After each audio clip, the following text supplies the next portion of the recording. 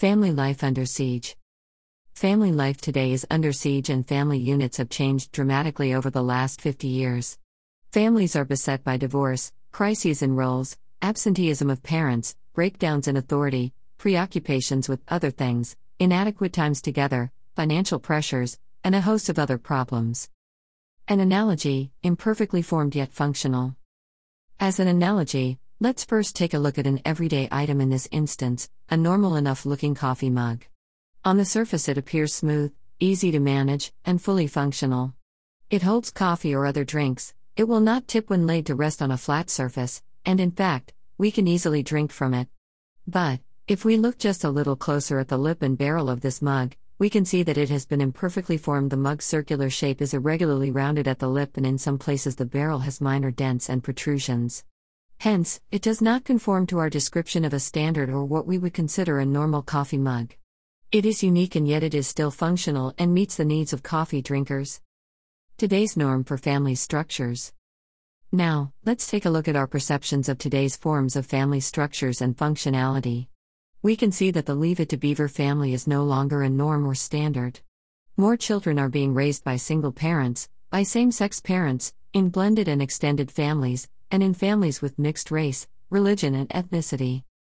Fewer than half of U.S. kids today live in a traditional family.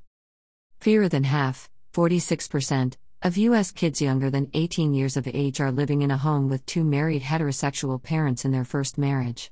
This is a marked change from 1960, when 73% of children fit this description, and 1980, when 61% did, according to Pew Research Center's December 2014 analysis of recently released American Community Survey, ACS, and decennial census data. Pew found that one of the largest shifts in family structure was 34% of today's children are living with an unmarried parent, up from just 9% in 1960, and 19% in 1980. In most cases, these unmarried parents are single. However, a small share of all children, 4%, are living with two cohabiting parents, according to CPS data.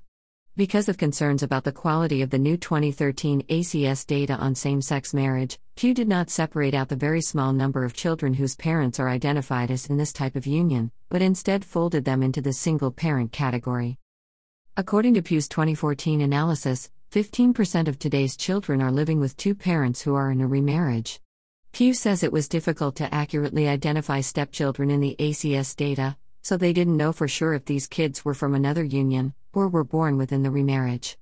However, data from another census source, the 2013 Current Population Survey, CPS, indicated that 6% of all children were living with a stepparent. The remaining 5% of children were not living with either parent. In most of these cases, they were living with a grandparent, a phenomenon that has become much more prevalent since the recent economic recession. Yet, as the shapes of our families, traditional, extended, complex, step, adopted, or foster, have become more unique, the roles and functions of family members still remain the same. A truly thriving family provides its members with emotional and spiritual kinship through shared values, beliefs, and traditions, common experiences and activities, and unconditional, non-judgmental support. Seems simple enough. Where there's commitment, communication, common values and goals, and a genuine love and support for each other, all challenges can be met with and weathered.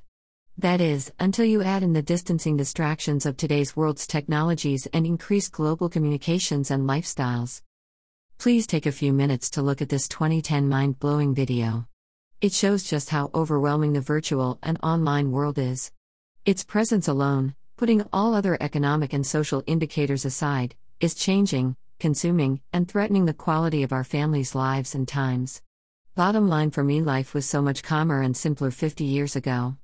And, here's where I must end this post, else I could negatively ramble on in comparisons of yesteryear's benefits versus today's world's destructive dynamics affecting all levels of our lives, regardless of our family's structure.